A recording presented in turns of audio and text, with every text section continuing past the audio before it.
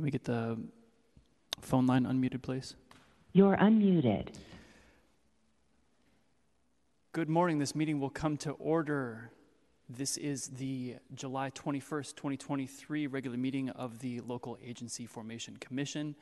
I am the clerk of the commission, John Carroll. We are doing things a little bit differently today because we are not joined by Chair Chan or by Vice Chair Fielder. We will resolve that in a moment, but first I have a few announcements. The LAFCO Board of Commissioners is convening hybrid meetings that allow in-person attendance and public comment while still providing remote access and public comment via telephone. LAFCO recognizes that equitable public access is essential, and we will be taking public comment as follows. First, public comment will be taken on each item on today's agenda. Those attending in person will be allowed to speak first, and then we'll hear from those who are waiting on the public comment line on the telephone. If you wish to participate in public comment via telephone, please call 415-655-0001.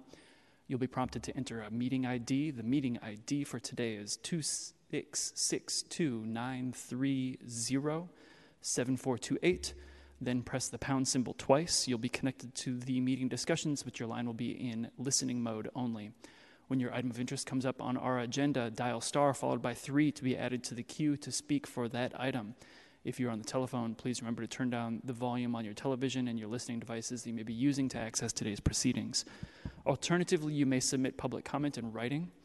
I invite you to email the LAFCO clerk at john@sfgov.org or at lafco@sfgov.org.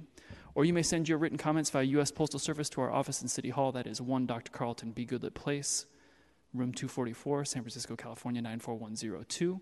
If you submit written public comment, I will forward it to the commissioners and also include your communication as part of the official file on which you are commenting. That is the end of announcements. Let's take roll real quick. Commissioners, when you hear your name, please indicate whether or not you are present. Vice Chair Fielder, Fielder absent. Member Williams? Present. Williams present. Member Preston? Present. Preston present. Member Singh? Present. Singh present. Chair Chan noted also absent. And we have a quorum. We are ready to go. Before we continue with the rest of the meeting agenda, LAFCO should make a temporary assignment of a presiding officer. Do we have any motion to appoint a commissioner as chair pro tem for today's proceedings?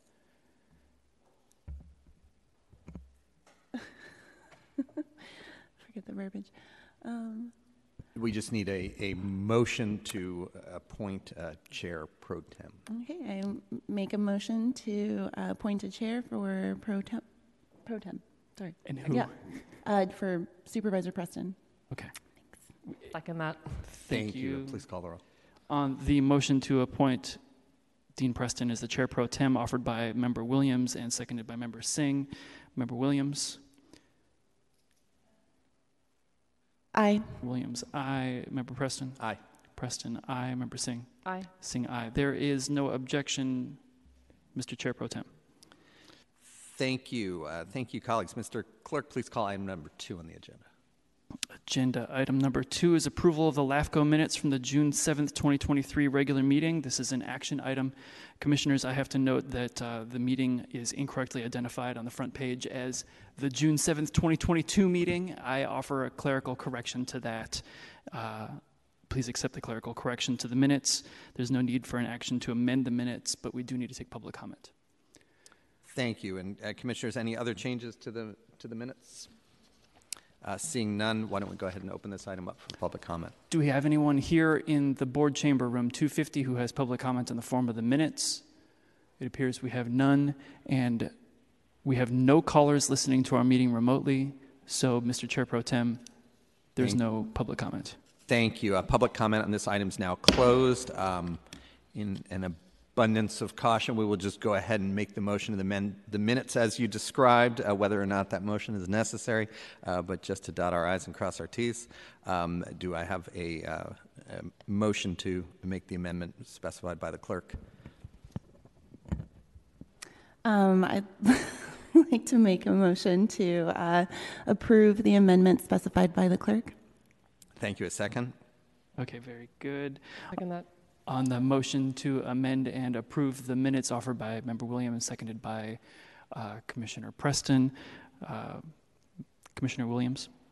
Aye. Williams, aye. Commissioner Preston? Aye. Preston, aye. Commissioner Singh? Aye. Singh, aye. Mr. Chair Pro Tem, there is no objection.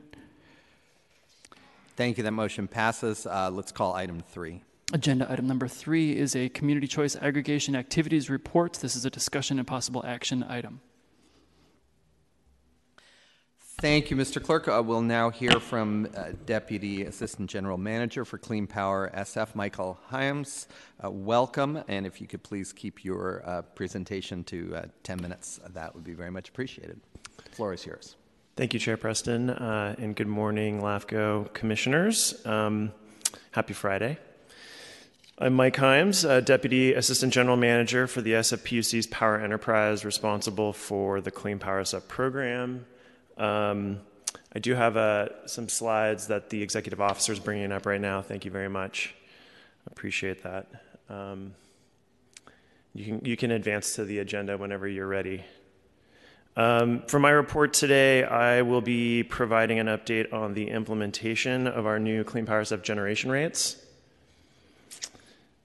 sharing some information, some recent actions from our SFPUC Commission on California Community Power, the CCA Joint Powers Agency that Clean Power SF is a member of. I'll be sharing some information about Clean Power SF's forthcoming power content label for 2022. And lastly, I'll provide an overview of a new project that Clean Power SF has contracted with, the Corby Battery Storage Project. And I will be pretty close to 10 minutes. I might be slightly over. I'll do my best, though, to keep to that 10. You can advance, please. Thanks. And one more. So in April, we presented the rate proposal for Clean Power SF that SFPUC staff are bringing to our commission in May. Those rates were just implemented, so I wanted to provide a short recap. As a reminder, the city's charter requires the SFPUC to conduct a cost of service study every 5 years. The SFPUC conducted its first rate study for Clean Power SF about a year and a half ago. That process culminated in new cost of service rates adopted by our commission last year that became effective on July 1st of 2022. The focus of that rate study was to ensure financial sustainability for the program by setting Clean Power SF rates to cost of service and moving away from the practice of closely following PG&E's rates, which had been the practice really since Clean Power SF launched. To prioritize customer needs was another priority. So for example, being mindful of the pace of change of our rates to ensure affordability and competitiveness. And lastly, to support the city's climate action goals by ensuring the rates, that our rates sent the right price signals to encourage climate responsible and cost-effective power consumption. Ultimately, Clean Power SF's fiscal year 2022-2023 rates decreased from the previous rates that had been in effect.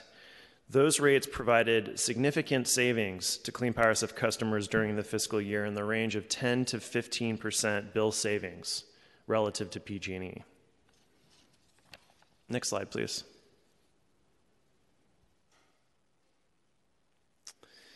This was the schedule of our fiscal year 23-24 rate approval process. After presenting to LAFCO in April, our commission approved the new rates at its hearing in May. The newly adopted rates were submitted to the board on May 11th and became effective on the 1st of this month. The rates reflect a 3 to 8% increase on the total average customer electricity bill for most rate schedules, primarily driven by what has been a very large increase in power market supply costs. We are in the process of notifying our customers about our new rates via on-bill messages. We have an upcoming newsletter that will also provide information, and we have updated our Clean Power SF website with the new rate information. Next slide, please. Even though Clean Power SF rates have increased relative to the prior fiscal year, the program continues to provide bill savings to its customers relative to taking generation service from PG&E. That's illustrated on this slide with two tables that summarize the average monthly electricity bills for the typical residential and typical small business electricity customers. ETOUC is the name of Clean Power SF's default time of use electricity rate, and B1 is the equivalent small commercial rate. The tables compare the monthly bills for Clean Power SF's default green product, its super green product, and PG&E default service. The bottom line is that residential customers on Clean Power SF's green product will see on average about $3 per month or 3% savings relative to PG&E. Residential customers on Clean Power SF's super green product will be paying about the same as with PG&E while receiving 100% renewable energy, and that's 60% more than what PG&E currently offers. Small business customers will see bill savings on average of 6% for green and 3% for super green relative to PG&E's service. Other commercial customers will save about 6 to 13% on Clean Power SF's green service relative to PG&E service, depending on the customer's usage and the specific rate schedule the customer takes service on. Next slide, please.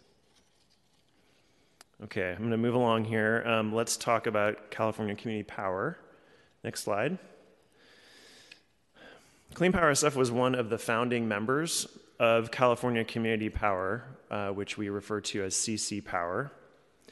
The SFPUC Commission and Board of Supervisors approved Clean Power SF's membership in the spring of 2021.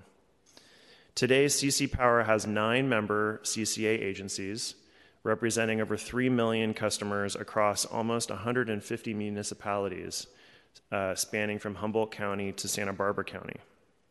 Next slide. CC Power membership provides Clean Power SF with the opportunity, but not the obligation, to participate in larger clean energy projects that may not otherwise be possible by procuring as Clean Power SF alone. Membership also allows for broader collaboration on the development of new programs or services that might benefit from a scaled or regional approach. Membership does not commit Clean Power SF to participate in any specific projects or purchase any services. Since joining CC Power in 2021, Clean Power SF ratepayers have benefited from CC Power's joint procurement of new long lead time clean energy resource projects. To date, with the approval of the Commission and the Board, Clean Power SF is participating in the purchase of energy and capacity from 4 energy projects procured by CC Power through competitive solicitations. That includes 2 energy storage projects, the Tumbleweed and Goal Line long duration energy storage projects. And under our agreement with CC Power, Clean Power SF will purchase a 23 megawatt share of about 125 megawatts of 8-hour energy storage capacity, and 2 geothermal energy projects from which Clean Power SF will purchase a 20 megawatt share of up to 140 megawatts of new geothermal energy generating capacity. Together, these procurements support Clean Power SF's compliance with California Public Utilities Commission procurement orders issued in 2021. Next slide, please. Last month, our commission took 2 actions with respect to Clean Power SF's participation in the CC Power JPA. First, consistent with recommendations from our PUC Citizens Advisory Committee, which were adopted by LAFCO, our commission adopted resolution number 230138 in support of transparency, environmental accountability, and labor standards for CC Power.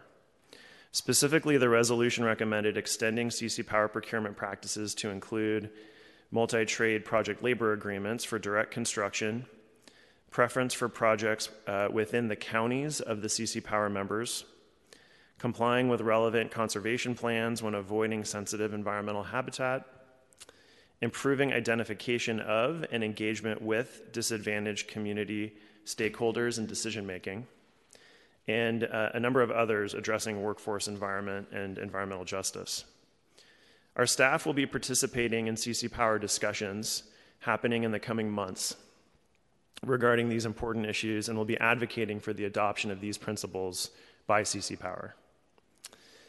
And the second action our commission took was to approve payment of Clean Power SF's share of CC Power ongoing general and administrative costs, and to authorize the general manager of the SFPUC to obtain Board of Supervisors approval. As members of CC Power, we are obligated to pay our share of these general expenses.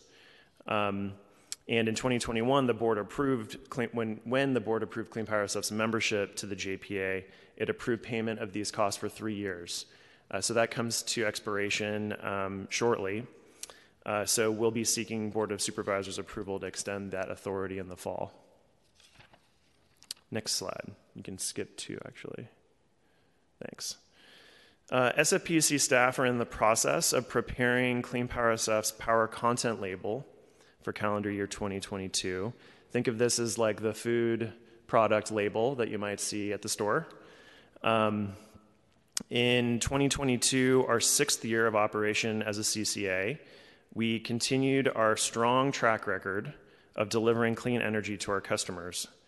Our green product featured 97% clean and renewable electricity with an annual emissions factor of 47 pounds of carbon dioxide equivalents per megawatt hour sold.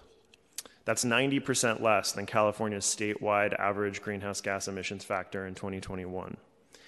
You can see the breakdown on this slide by technology or fuel type in the pie chart on the top for our green product. The pie chart on the bottom identifies the fuel mix for our super green product in 2022, which consisted of 50% wind and 50% solar sourced from new renewable portfolio standard eligible generating facilities located in California. The final power content label will be sent out to all Clean Power SF customers in September following SFPUC Commission approval. So I have one more content slide, if that's okay, if I can proceed. Please proceed, yes. Okay, thank you. Thanks. So lastly, I wanted to provide an overview of a new battery storage project that Clean Power SF is contracted with. Clean Power SF recently entered into a contract to purchase standalone energy storage capacity from what's called the Corby Battery Storage Project. The Corby project is an innovative 4-hour lithium-ion battery system that will be built by NextEra Energy in the city of Vacaville in Solano County with a commercial operation of June 1st, 2025. The agreement with the Corby project will allow Clean Power SF to meet its regulatory obligations with the California PUC and independent system operator. It is significant given that it has been challenging to acquire new clean energy capacity recently due to various market supply and grid interconnection constraints.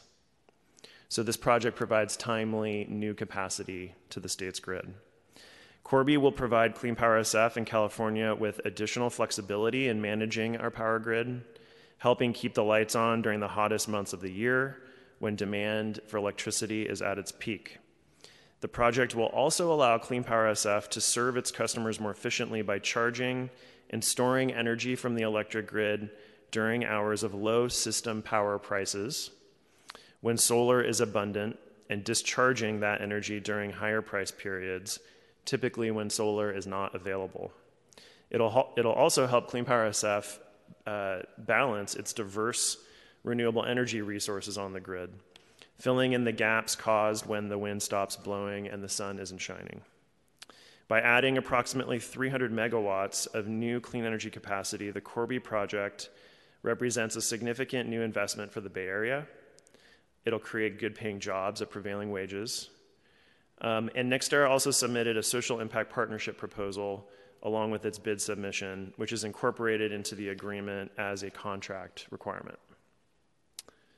So that actually concludes my prepared remarks. I'm happy to take any questions you may have.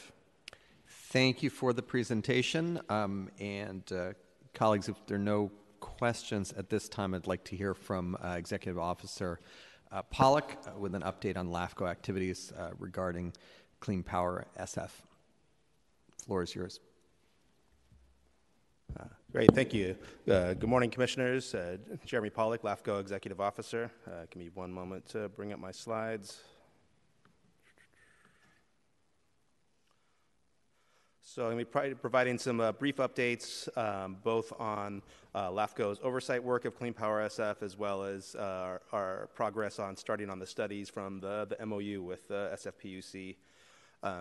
So in the resolution passed by the Board of Supervisors earlier this year that supported that MOU, the board also requested that LAFCO continue our work monitoring and Clean Power SF and advising the board and the PUC. And so we are planning to deliver semi-annual updates on all of the oversight work we've been doing here, and working on that for our next meeting in September. And also established a tracking dashboard that's posted on the LAFCO website to keep track of all the various information requests from the commission and hearings that we've had.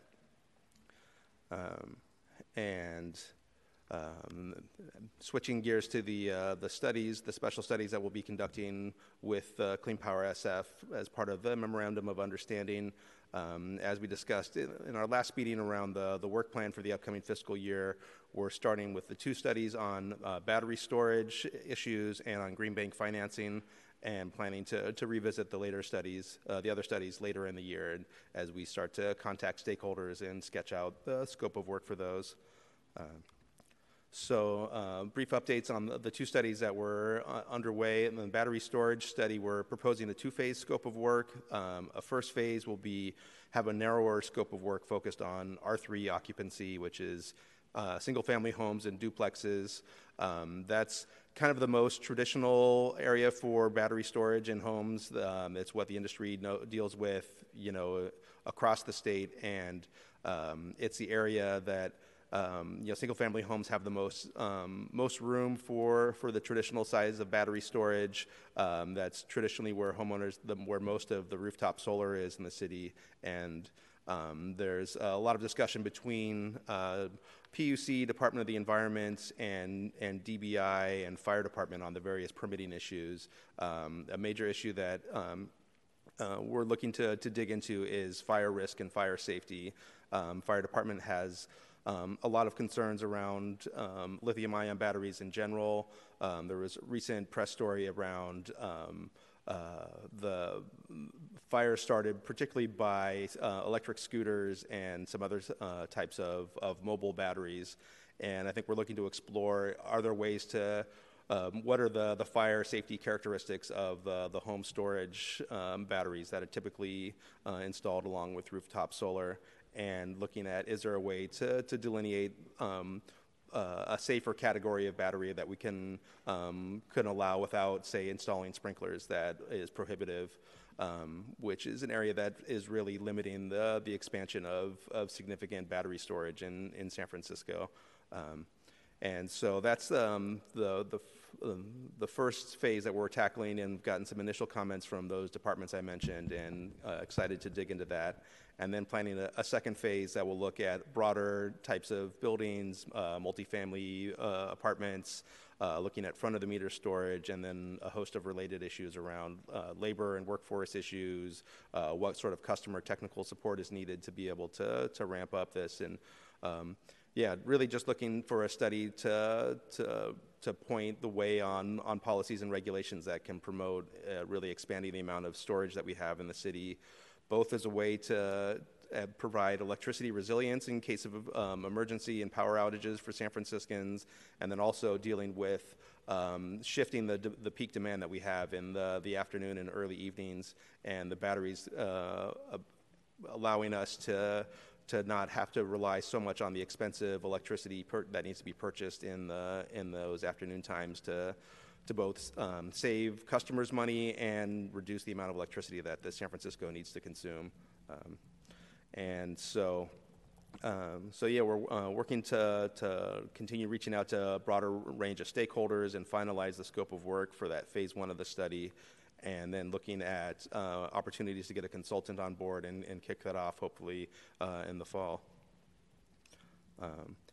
And then the Green Bank financing study, we're looking to develop the scope of work for that, and largely looking at building on the work of the Reinvestment Working Group and the plans for a public bank and municipal finance corporation, and incorporating the The Department of the Environment's interest from the CLE report on financing the Climate Action Plan and their recommendation of establishing a green bank, and hoping that we can study sort of next steps in standing up the municipal finance corporation that can function as the city's green bank, and looking at various opportunities to finance to fund that entity to stand it up.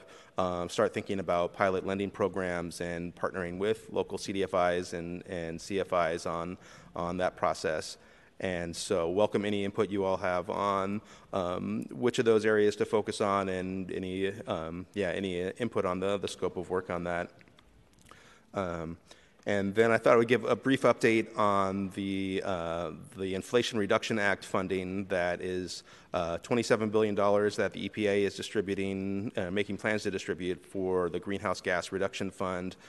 Just last Friday, they announced the notice of funding opportunities for 2 of the 3 buckets of that GGRF. The one that's most exciting for the green banking idea is this Clean Communities Investment Accelerator, which intends to provide $6 billion in grants to entities, community lenders like green banks. And so the EPA is planning sort of a 2-phase approach to rolling this money out. And initial funding round they intend to issue between 2 and 7 grants to divvy up this $6 billion. So we're imagining those will be sort of regional entities that applications are due in September of this year, and with EPA intending to announce the awardees in the spring. And so we're really gearing up for a second round application to those initial grantees that we imagine we'll get information on in early 2024. And so the guidelines and the NOFO on this fund talk specifically about capitalization funding for community lenders like green banks, and the guidelines recommend up to $10 million in capitalization per lender, along with up to $1 million in technical assistance, although it does allow discretion for applicants to argue for why they deserve more. And so when you look at a $6 billion pot divided into $11 million grants, that's talking about 545 potential grants for green banks across the country, which makes it seem like a strong chance that we could have a really strong application if we are able to get this entity sort of organized and stood up in time for next year. And so on the study, we're continuing to follow up with stakeholders, with the PUC and Clean Power SF. We are also talked with the Department of the Environment, and the Treasurer and Tax Collector's Office is interested in participating, and also looking to reach out to community groups, industry, and labor, and welcome any feedback you all have on this. And hoping to shape a scope of work and get started on this shortly. And I believe that concludes my presentation.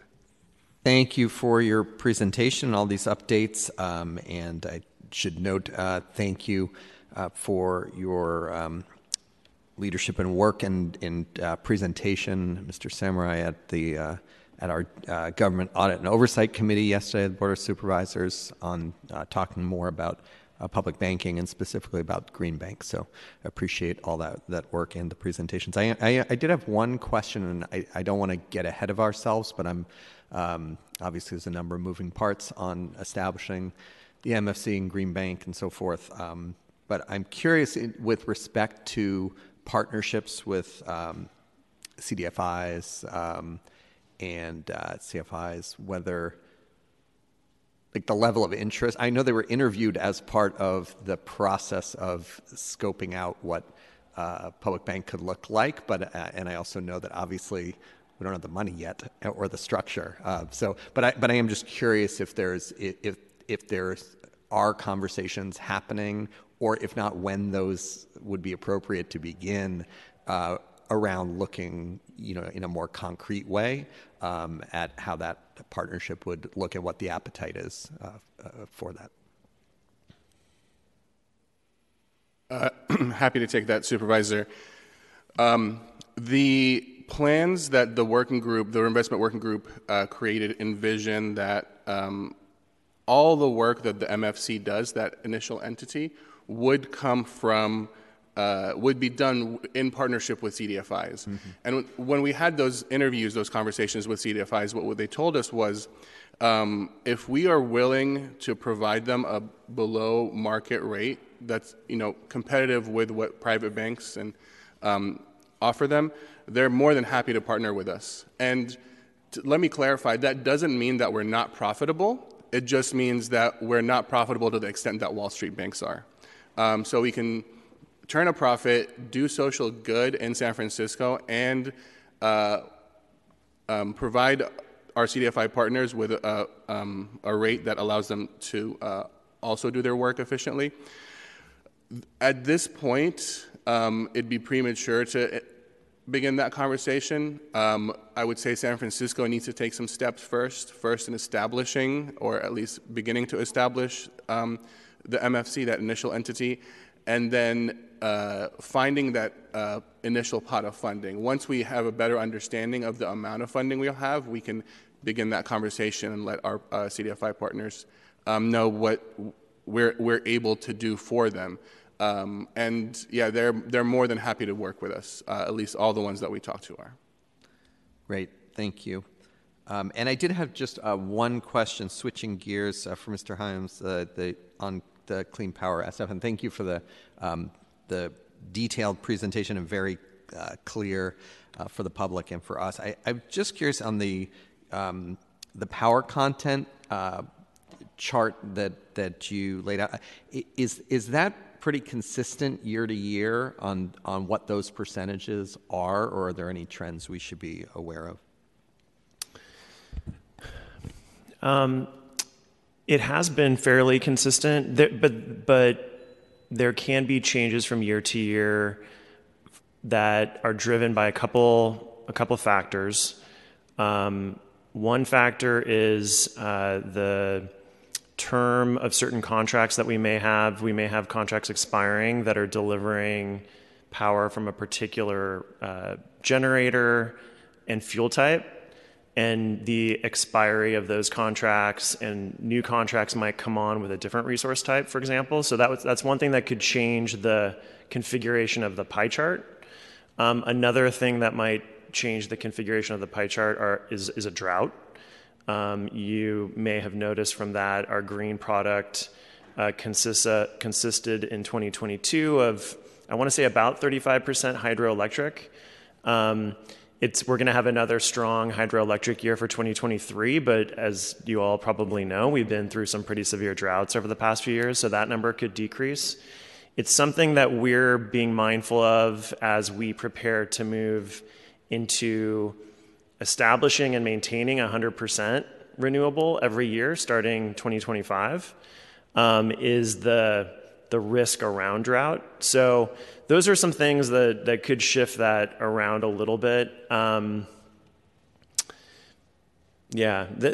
may also be some changes in regulation that could change some of the presentment of that information as well in the future. Thank you very much.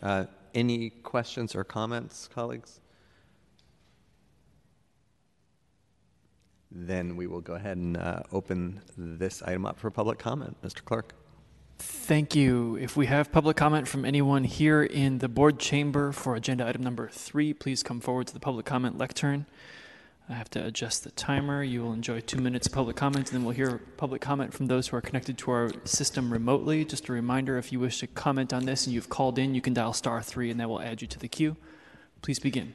Good morning, Commissioners. My name is Paul Wormer. I want to say I'm a great fan of Clean Power SF and their outreach, and I want to thank Executive Officer Pollock for some very helpful discussions on the battery storage studies.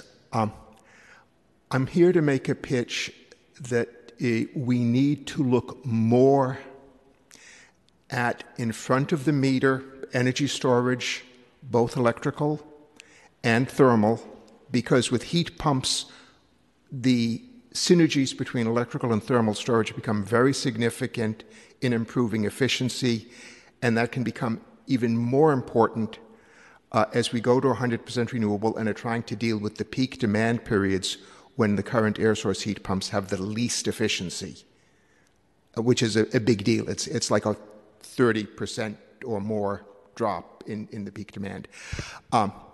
But the in-front-of-the-meter storage strategies can also offer real benefits for equity.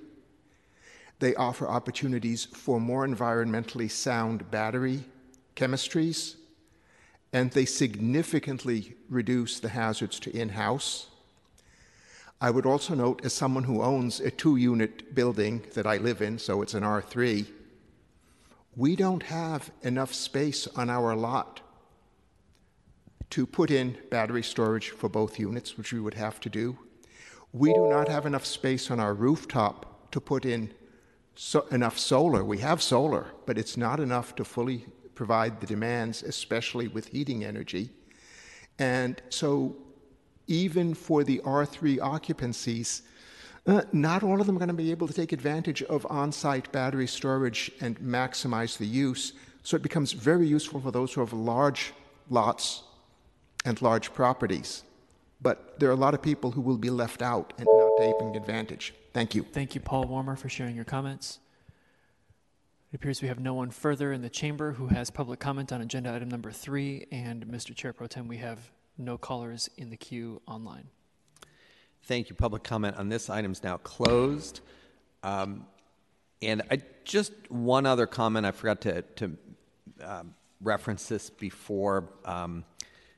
Less of a question than just as on the battery issue. You referenced the fire safety concerns and talking to the fire department. I just wanted to elevate that, and I say this as someone who, in my district, we had a fatality believed to be from one of these scooter batteries that you're talking about. Like there's, I think it's a really serious issue, and I think in order, both to ensure the safety, but also to encourage folks who may hear these stories, if this, if and when, and it is clear it can be done in a safe way, like there's I think a need to assure the public of that as well. So I just wanted to elevate that and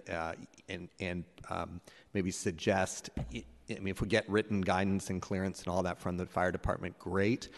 Or if there are questions or things that it might benefit the public to hear about, that at a future discussion of this, that we might want to invite someone from the fire department to speak as this is moving forward.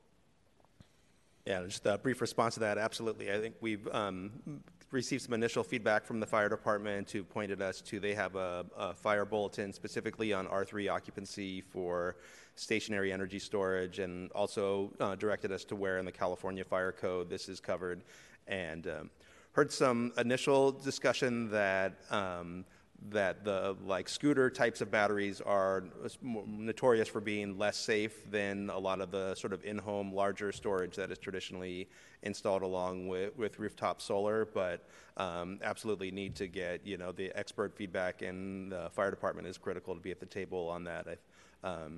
There's sort of frustration from the industry in that San Francisco has a much stronger regulations on the size of these battery storage. I think it's capped at 20 megawatts storage is the most you can install without adding sprinklers, whereas in almost everywhere else in the state they're installing much larger batteries. But of course, as a very dense city, we're fairly unique in California, and with a lot of old wood buildings, fire safety has to be paramount for whatever we're recommending. Thank you very much, and I will check out that bulletin. Thank you both for the presentations, and I believe there is no action to take on this matter, so we will go ahead, Mr. Clerk, and please call item number 4. Agenda item number 4 is a discussion of programs and policy for promoting usage of electric bicycles in San Francisco. This is a discussion and possible action item. Thank you, Mr. Clerk. Looking forward to hearing from our LAFCO Coro Fellow, Walker Woodard. Welcome, and thank you for all your work. The floor is yours. Thank you. I worked with the SF LAFCO earlier this year as a previous Coro Fellow in Public Affairs. My name is Walker Woodard, and today I'll be discussing the findings of that report to promote the usage of electrical bicycles in San Francisco. So moving to the next slide to provide some background and the goals of this project.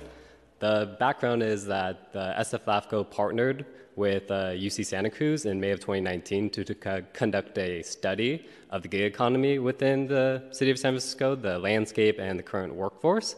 And in that study, they found that over 70% of current gig workers were interested or open to transitioning to electric bicycle mobility if they were provided an incentive. So with that finding, the SF Department of Environment this year is developing a pilot program for gig workers to have electric bicycles, and they have about 30 electric bicycles that they're mobilizing this year for gig workers. And this report that I'm presenting today is to share an array of recommendations and options to scale up these programs if the city of San Francisco seems it's appropriate to do so. And moving to the next slide, I'll begin discussing the types of electric bicycle rebate programs that I saw through my research. I reviewed a variety across the country, and there were three main buckets for these electric bicycle programs. The first one is either a standard rebate program for newer used bicycles, which would be a flat rebate across the board for eligible recipients, or they would have varying rebates based on income, so lower income individuals would receive a higher rebate to obtain an electric bicycle, or they would have rebates based on the price of the electric bicycle. So it varied based on that, but one thing was typically used was either new or used electric bicycle purchases to really open up that marketplace for consumers. And another variable was the conversion kits for electric bicycles, so converting a bicycle to an electric bicycle, that varied if it was eligible for a rebate in these programs. And then for the next bucket, the loan-to-own structures, which is another option, would be having an agreement for a set time frame, either at a low fee or no cost if the program's fully funded, to obtain the electric bicycle after a set time frame concludes. And the individual would have insurance for the electric bicycle, and that would be the second bucket that I saw in my research. And the third one is an e-bike lending library, which is increasingly popular across the country. And actually, the city of Oakland is establishing their own lending library within their area. And essentially, there's a variety of community-based organizations that would have set time frames that community members could either pay a small fee or at no cost based on funding to check out the electric bicycles and use it for a set time frame and return it at the end. And moving to the next slide is a table representing about 5 electric bicycle programs across the country that represent my sample size. I had about 30 across the country that I reviewed to obtain this information, and I believe these 5 just give an example of the variation among the different rebate programs. So going to the next slide, I'll begin discussing some of the federal funding options that would be available for scaling up this kind of e-bike rebate program.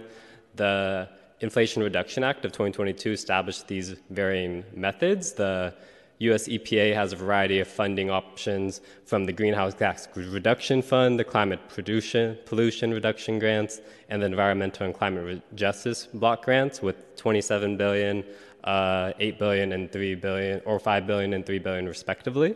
And then Section 30C of IRA also has a section where I believe there could be opportunity to partner with local businesses to essentially have tax incentives to establish this kind of infrastructure for charging electric bicycles. And it would be a great option, especially with gig workers providing these services for local businesses, just to have this kind of local partnership. And then the last one is the Neighborhood Access and Equity Grant Program through the Federal Highway Administration. And they have funding available to establish bike lanes, which would produce safety and just have more options for these mobility options to occur in the city. And going to the next slide, I'm going to discuss some current programs that really demonstrate the demand of e-bikes in California and the support that exists. So this year, the California Bicycle Coalition and CARB are rolling out a California e-bike affordability program, which has about $10 million in funding to get 10,000 residents of California with e-bikes so they can use it for their own mobility needs. And then the next one is multiple regional air quality districts also have programs to transition older vehicles to newer vehicles that are cleaner and more sustainable for residents with a $7,500 rebate available. And I believe that the city and county of San Francisco could do a partnership with these SF Bay Area Air Quality District to incentivize gig workers to take advantage of this, to transition to e-bikes, for example. And going to the next slide is going to be an overview, forward. Going next slide forward. Would be an overview of recommendations that I'm going to discuss, and in the following slides, I'll go through each one now. So starting with the first one is relevant to the last component I just mentioned, is having a partnership with the City and County of San Francisco, with the SF Bay Area Air Quality Management District, to basically refer gig workers to have this option to trade in their vehicles to switch to e-bikes if they're interested, and they would receive both that $7,500 rebate to do so, and also the city would provide a additional rebate so they can either have that additional funding or obtain additional supplies that's needed with an e-bike typically. And then going to the next recommendation that's available, San Francisco could mandate that 50% of gig-based delivery be used either through an electric vehicle or an e-ride service such as e-bikes, and that could be in accordance with the state's 2035 EV goals, and really trying to make sure that gig platforms stay on track and stay on an appropriate timeline to transition to that. And this could be by an example timeframe of 2027. And then going to the next recommendation, recommendation number 3. I think it would be appropriate to, once the Lyft Bay Wheels contract comes up to expiration in 2027, to explore alternative partnerships with other platforms or other options to make a more robust public bicycle sharing system, but also incorporate the gig workforce in this kind of structure to really provide scalability to this program if the city and county deems fit. And then going to the next recommendation, I think there could be an option for the SFPUC to develop their own rebate program for electric bicycles amongst their own customers, which was typical in a lot of the programs I saw across the country for municipalities to have their utility provider do so. And this could either be through a bill fee if approved, or through like funding options that I mentioned that the SFPUC can obtain to provide this to the consumers within the city and county. And then going to the next recommendation. Forward. Great. Okay. So based on SF's zero-emission vehicle requirement for their city fleets, I think there could be an option to replace some of the city fleet vehicles with electric bicycles for both a lower cost of transitioning to electric mobility, but also to have more of a light-duty fleet for certain activities, if appropriate, and just have that as an option, since the deadline to transition these vehicles to electric was at the end of 2022. So this could be another way to develop more electric bicycle use within San Francisco. And then going to recommendation number 6, I think there could be an option to develop a public loan-to-own program in the city to gauge their interest across the board within residents, and have an option for them to either apply or opt into this program, where they can either pay like a low fee to basically have this loan-to-own program of having electric bicycles for their own use within the city, or it could be through like a funding option, and they instead like opt into maybe data sharing and feedback options, just like how their experiences, to really see how this would impact the city's mobility options, whether that's congestion or other like factors. And then for the last recommendation I'm going to mention today, I think there could also be additional research into EV funding options, just to establish whether there's a shortage of e-bike funding compared to EV funding, just to advocate or supply feedback for additional funding for e-bikes, just so there's as many options for mobility for individuals based on their need, whether you're in an urban area or et cetera. And that concludes all my prepared information for this report, and I'm happy to take questions at this time. Thank you very much for your presentation and for all your work. And I will say this has been an area of particular interest for our office, and I want to recognize and appreciate the partnership of former Supervisor Gordon Marr and former LAFCO Commissioner Gordon Marr, who was working on this and who we were collaborating with on this when he was on the commission. So it really very interested in the findings and the recommendations. I also want to note that we held a hearing at the Board of Supervisors around looking at at possible public bike share as something as these contracts with Lyft and others come up of looking at whether we could have some form of municipal bike share in San Francisco and how that would fit in with some of the regional commitments and renewal requests and so forth. So I think there's an active discussion, and I think this is very timely to fit some of these recommendations you're making and some of the possibilities here into that broader discussion. I did have a couple questions for you, but actually I'm going to hold off because everyone is jumping on the roster to ask you questions. So let us start with Commissioner Singh. Yeah, I just wanted to thank you. This is wonderful. I mean, I was on the commission. I was a young commissioner when we first did this gig labor study, so I'm really, really excited to see that we're still working on it. And I really appreciate the depth and breadth of these recommendations. I think that there's a lot, hopefully, that the advocacy community in San Francisco around these issues can take these and run with them. Although that's not my purview as a LAFCO commissioner, but let's hope they do. Yeah, I just wanted to actually second. I don't have any questions right now, but I did want to second. I think what Commissioner Preston was about to discuss too, with the particular interest in Bay Wheels infrastructure. I think if past experience is any indication of how some of these more venture-backed, for-profit sort of alternative mobility services function, when they decide to scrap a program, they pretty much, junk every single resource that we could possibly use. They junk the scooters, they junk the bikes, they end up in giant pits all over the world. So I do think that we do need to be pretty proactive, the Board of Soups and everyone about if 2027 is in fact when that contract is going to expire. I think the outcome's pretty predictable, so we should be trying to, see how much of that infrastructure we can use. Yeah, I think that's all I have for now. But thank you especially for highlighting the Bay Wheels thing. That was a very important reminder. Oh yeah, one more thing too. I mean, I believe, one of the things that came up in the original study, the survey in 2018, was one, affordability, and I think that these recommendations really dig into that issue that, a lot of delivery workers are just simply not able to afford e-bikes even if they want them. And this is not in the scope of these recommendations, and it wasn't supposed to be, but I do want to just make a broader comment that there was also, one of the things I remember when the first time we went over that study was, just safety and infrastructure. Because that was up there in terms of like the responses in the survey about, yes, I need to be able to afford this e-bike, but also I want to make sure that I'm not going to get seriously injured or killed. So as we sort of start to think about, hey, what could a public bike infrastructure look like, and think about what our timelines are for that, we also need to have safety infrastructure timelines to match. Rant concluded.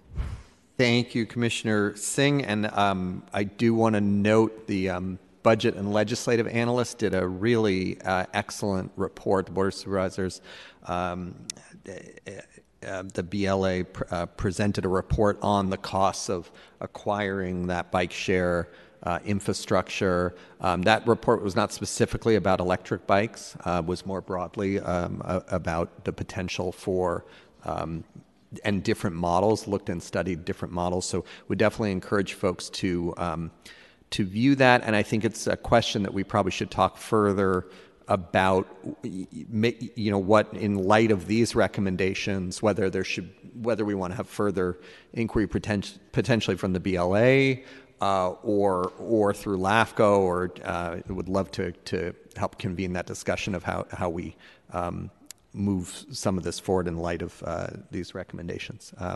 Commissioner Williams. Thank you, Commissioner Preston. I promise this question isn't going to be scary, but I wonder in your research if you've kept an eye on the kind of regulations that are being implemented to control the impending doom that is things like Uber Eats robots and Waymo and Cruise, and maybe that's even a question for Commissioner Preston, but I wonder, anything I don't know, come spark anything for you, or did any alarm bells go off? And is there anything that we should kind of keep our eye on? And yeah. Thank you for that question. Nothing in my research came up regarding those factors in regards to electric bicycles and like using them in the gig economy. I think that's definitely a good thought to like consider just moving forward, as this is like developing so much, like compared to when I did this in the beginning of the year. Like it just has progressed so much with autonomous vehicles and other like artificial intelligence. So definitely a great comment. So I appreciate that question. Thank you, Commissioner Williams. I had a couple of questions. I'm curious about the idea of potentially, and I haven't looked, and I don't know the legal issues around whether the city can do this or whether it would have to be a different, the state, but the idea of trying to mandate or secure some agreements from the app-based, the delivery services around commitments. I think your suggestion in here was a mandate of 50% of the gig-based delivery being by electric vehicles. I'm curious if in your research you were able to quantify, like if they were to do that, what are we talking? Like we have a pilot going right now that's 30 vehicles. I think I've been pretty consistent voice of saying, and I feel for our executive officer, because I think every time we meet, the question is how are we going to expand that? I think we all want to, right? How to go from 30 to something much more significant that's really going to impact congestion and our streets. What I don't have a sense of, if they were to convert 50%, what are we talking about? Is that a fleet of 100 vehicles, 1,000 vehicles? Do you have any sense of that? Yeah, that's a great question, and I think that's definitely obtainable to quantify that amount. I think that recommendation was coming from like the general state goals of transitioning to electric vehicles, and as the city of San Francisco and county is very influential in a lot of the decisions that they make comparatively to like New York City, like making a lot of mandates for the gig platforms to comply with, such as like labor standards. So I think this could just be a recommendation that I think with that additional insight could be something that the cities and county of San Francisco looks into and could explore. But I definitely think I could obtain that and provide that to the executive officer if you're interested. Yeah, it'd be interesting. I'm particularly interested around the e-bikes. We're sort of lumping all electric vehicles in that category. I do think, and to Commissioner Williams' points, we're in a moment in San Francisco where we're now massively ramping up the driverless vehicles that are, coming by constantly. We've increased traffic congestion. We have obviously a lot more, especially since the pandemic, of package delivery and things happening. And then you add to that folks who are, using a service to like get a burrito delivered or something, right? And that person is jumping in a car, driving 7 blocks, parking that car or double parking that car, right? And that's where I feel like not just electric vehicles, but specifically the pilot around bikes and electric bikes has so much potential. And I just would, whether through your further research, I know you're wrapping up, or LAFCO, just if that research is there, it would be great to know, if we're really able to secure the funding and ramp up, what is the scale? How many electric bikes are we actually talking about to get 25, 50, 75% of those shifted over to bikes? I think that my only other question is, you referenced city fleets and conversion. I was just curious if that was exclusively around shifting to electric cars, as opposed to, I don't know if there are some aspects of the city fleet that would lend themselves to electric bikes or not. I just wanted some clarification on that, the recommendations around the city fleet. Yes, happy to provide that clarification. I was recommending it going to like an e-bike mobility for like selective services that were appropriate. And I think that's something that could be explored or researched, because it would be at also reduce costs to switch to e-bike, and also could make the fleet a little bit more of a light duty and flexible as well. Great. All right. Well, fascinating work. Why don't we go ahead and hear from the public? Let's open this item up for public comment. Thank you. Do we have any members of the public who are joining us here in the chamber who have public comment on this agenda item number 4? It appears not. And if you are connected remotely and you wish to speak on this item, please dial *3.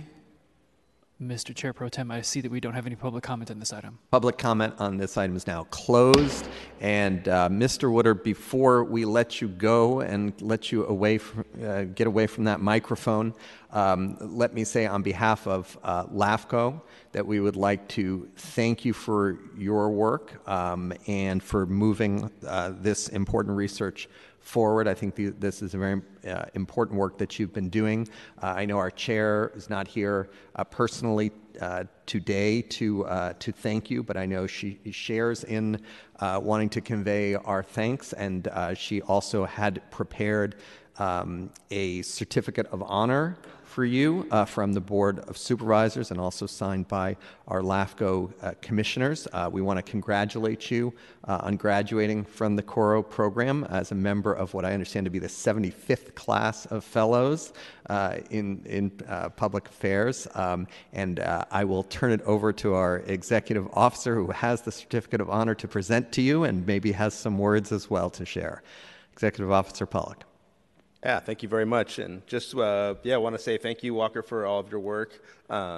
Walker's term of service with us was just the month of January, and I have to say I was sort of wondering how much he'd be able to accomplish in just 1 month, and seeing this well-rounded report, the wide range of interviews he was able to squeeze into that month, and just a lot of insight for someone who comes, I believe, more from a public health background and was very new to the world of transportation and e-bikes, and just so impressed with what you were able to put together. And thank you for your contributions, and really wish you all the best. And thank you for being a part of the LAFCO team this year. Thank you. And I don't know if you wanted to share any remarks before we hand you the certificate of honor. Oh, thank you very much. This means a lot, and I really appreciate all the very kind words from the commissioners and also the executive officer. I appreciate it very much. Thank you. Thank you. And I will go ahead and probably break all protocol, but when you hand me the gavel, that's sometimes what happens, and invite you to come up here into the well here, hopefully invite our LAFCO folks up as well, and maybe we can do a quick photo with you and your certificate of honor. Come on up.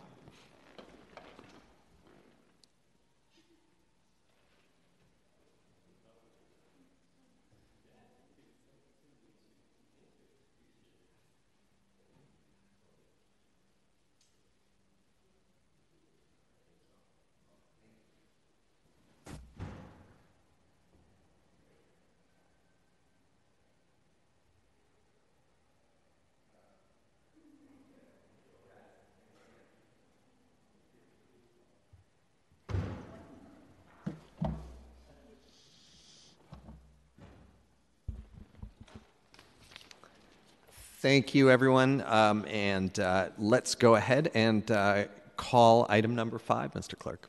Very good. Just noting that there was no action taken on agenda item number 4 before we move on to agenda item number 5. Agenda 5 is a resolution authorizing the executive officer to finalize and execute an agreement with Steven Suzuki for community facilitation and property assessment services related to the Midtown Park Apartments for a term ending December 31st, 2024. In an amount not to exceed $50,000, with any minor non-substantive revisions agreed to by the General Counsel. This is a discussion and action item. Thank you, Mr. Clerk. And this one has had a long road, but excited to see this moving forward. So let's hear on this item from Executive Officer Pollack. Great, thank you very much. Very excited to bring this for you for approval. We have successfully negotiated a contract with the winning bidder for the RFP for the Midtown Park Apartments study. And just a little bit of background, at the request of Commissioner Preston, we've added to our work plan for the year a study on the Midtown Park Apartments in the Western Addition. It's the only city-owned property, residential property in San Francisco. and going to be working on evaluating potential models for resident ownership and control there. And as part of that process, the Board of Supervisors allocated $45,000 to LAFCO for a consultant to do the community facilitation work and also to conduct a property conditions assessment to understand the state of the property and needed repairs. So we issued an RFP for a consultant. We received 2 qualified proposals and convened an evaluation panel. And the highest scoring was a proposal from Steven Suzuki. They demonstrated a lot of knowledge of Midtown and past relevant experience on community facilitation and a lot of knowledge of housing ownership models. And they also proposed a really robust property assessment process involving some subcontractors with a mechanical engineer and electrical engineer. And then the 2 principals are both also architects. So very satisfied with the proposal we received. So the one hang-up on the contract negotiations was the request from the bidders for some additional funding for reimbursement for unexpected insurance costs. And that was why we agendized this for $50,000 beyond the original $45,000 that we had advertised. Through contract negotiations, we've come to agreement on them with them to reduce that to $45,650. So that would be allowing an additional $650 to reimburse them for their insurance costs. And so the $45,000 would come from that funding from the Board of Supervisors, and then we would supply that additional $650 from the LAFCO fund balance, which as of the budget that you adopted was approximately $75,000.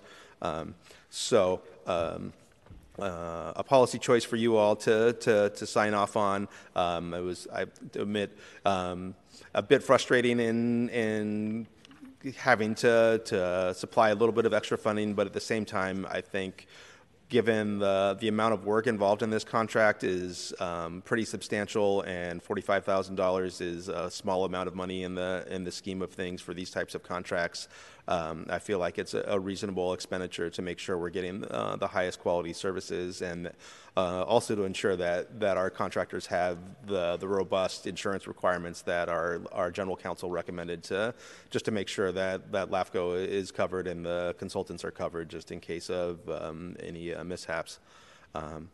And so that concludes my report. The recommendation would be to amend the resolution before you approving to authorize me to finalize and execute the agreement, and to change that not to exceed amount from $50,000 to $45,650. Thank you, Executive Officer Pollock. And by the way, I want to clarify in my introductory comment when I said a long time in coming, that is not a long time due to LAFCO, which has actually turned this around, very expeditiously. I want to commend you and our general counsel and in for what is numerically as a dollar value a relatively small contract, but in terms of the importance in many people's lives at Midtown Park Apartment, a very significant agenda item, and appreciate you turning that around quickly. The long time in coming is a reference to things far outside the jurisdiction of LAFCO, and that is the decades long promises from the city to deliver ownership of Midtown in some form to the residents of Midtown. So just wanted to clarify that. Commissioner Williams.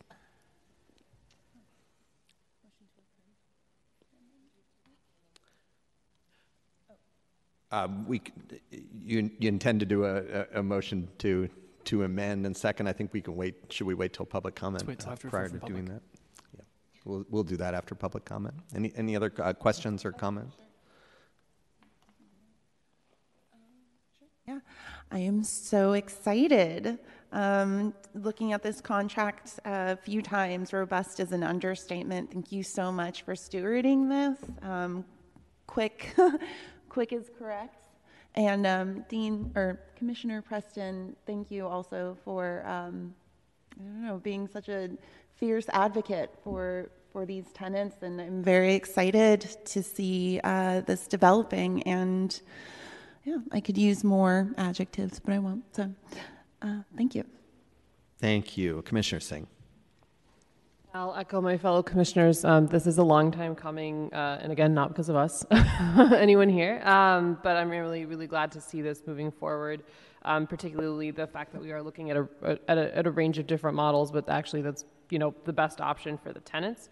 And especially want to applaud the selection process appears to have found a really solid candidate. And particularly, I think one of the issues that we've seen with Midtown in the past is the residents not really being able to get a realistic sense that isn't, how would I put this? The residents not really necessarily being able to trust the advice that they're being given on the structural integrity of the complex. Having actual architects and engineers, as well as people who understand alternative financing models and funding models for housing, and especially cooperatives. I think this is just really well done. So thank you. Thank you, Commissioner Singh. Mr. Clerk, let's open this item up for public comment. Thank you. Do we have anyone in Board Chamber Room 250 who has public comment on this agenda item number 5? It appears we have none. And if you are connected remotely and you wish to speak on this item, please dial *3 to be added to the queue.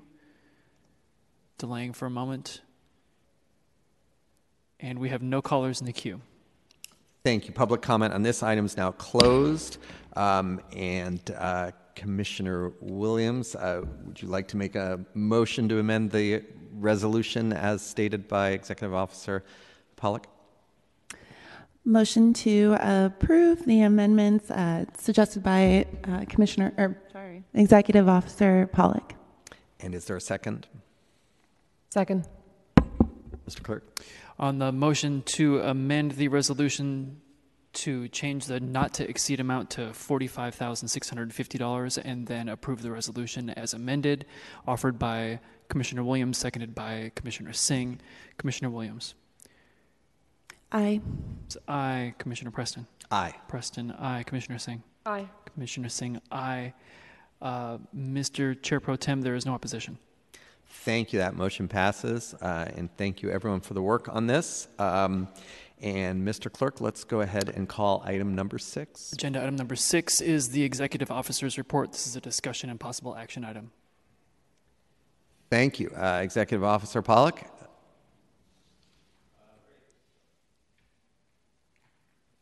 Thank you. I have just a brief update for you. I'm going to turn it over to our policy analyst, Khalid Samurai, to give you an update on our public banking work.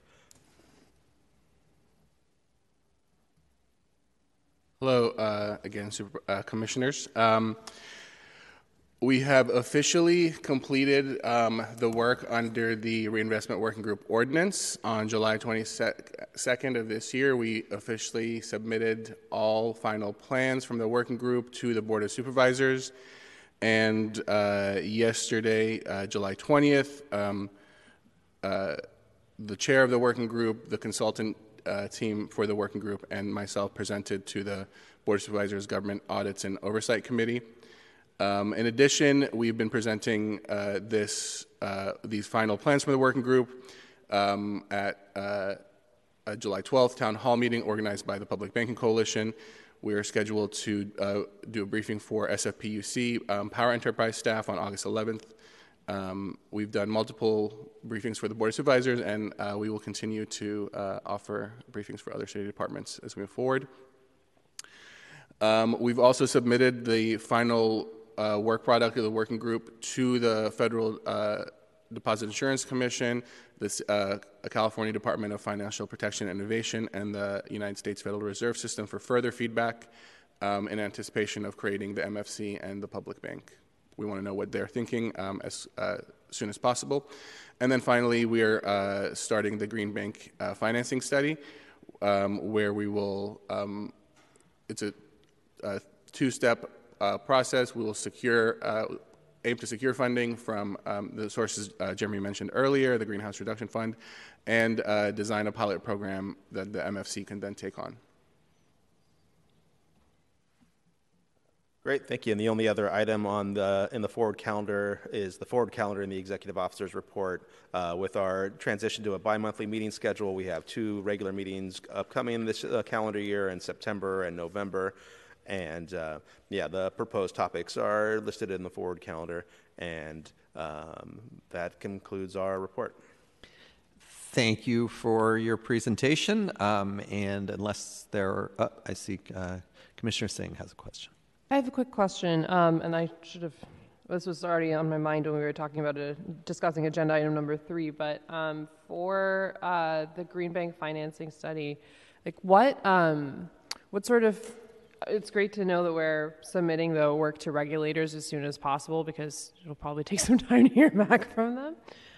But, you know, what regulatory ducks would we need to have in a row in advance of, you know, qualifying for that second round of federal funding? I think, was it 2026? Sorry. I might have. 2024, Commissioner. Sorry. Yeah. And we don't, the only regulatory requirements are to start a public bank. So San Francisco could start the Municipal Financial Corporation tomorrow if there was political will and funding. And then additionally, we can get funding from the EPA's Greenhouse Gas Reduction Fund without having started the MFC. We could still apply, or one of the city departments could apply. Would it make us more competitive if we already had the entity started and ready to go and accept these funds and distribute them? Absolutely. And we could maybe even get more than the $11 million limit to get started. So there's no regulatory hoops to jump through, and until for the MFC and for getting these funds, we're just anticipating 3 years in the future when we will apply for a full public bank charter, and just to be ready for that process. Great, thank you. That answers my question. And thank you, Mr. Samurai, for all your work. As I've said elsewhere, you've done really stellar work around with the Reinvestment Working Group and mapping out these plans and putting us in a position really where now it is a matter of political will and the legal analysis. And as you point out, there are regulatory issues to resolve in terms of forming a public bank eventually. Our current issues are the ball's sort of in our court at the Board of, wearing my other hat on the Board of Supervisors.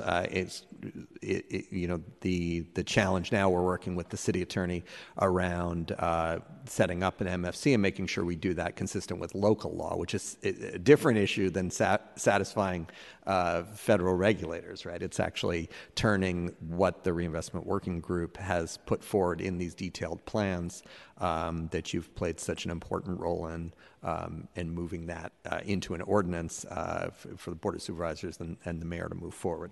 So that's where we are, ready for that next step, and appreciate all your work.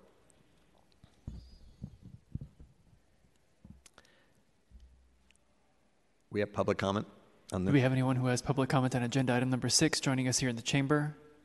It appears that we do not have any, and I'm receiving update from our online staff that there also are no callers in the queue.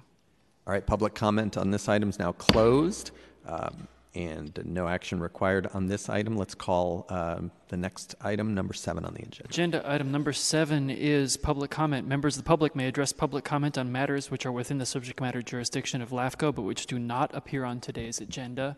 I invite anyone who has general public comment for LAFCO to come forward to lectern here in the chamber, but there is no one doing so. And checking to see if we have anyone connected remotely who has public comment of a general nature for agenda item number 7, and we have no callers. Mr. Chair Pro Tem. Public comment on this item is now closed, and please call item 8. Agenda item number 8 is future agenda items. Colleagues, are there any future agenda items to note? Seeing no one on the roster, let's go ahead and open this up for public comment. This is the last time we'll take public comment at today's meeting. This is for future agenda items.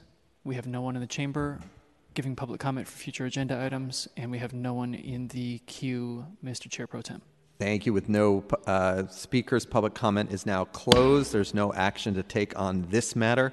Mr. Clerk, is there any other business before us today? There's no further business. Thank you. We are adjourned.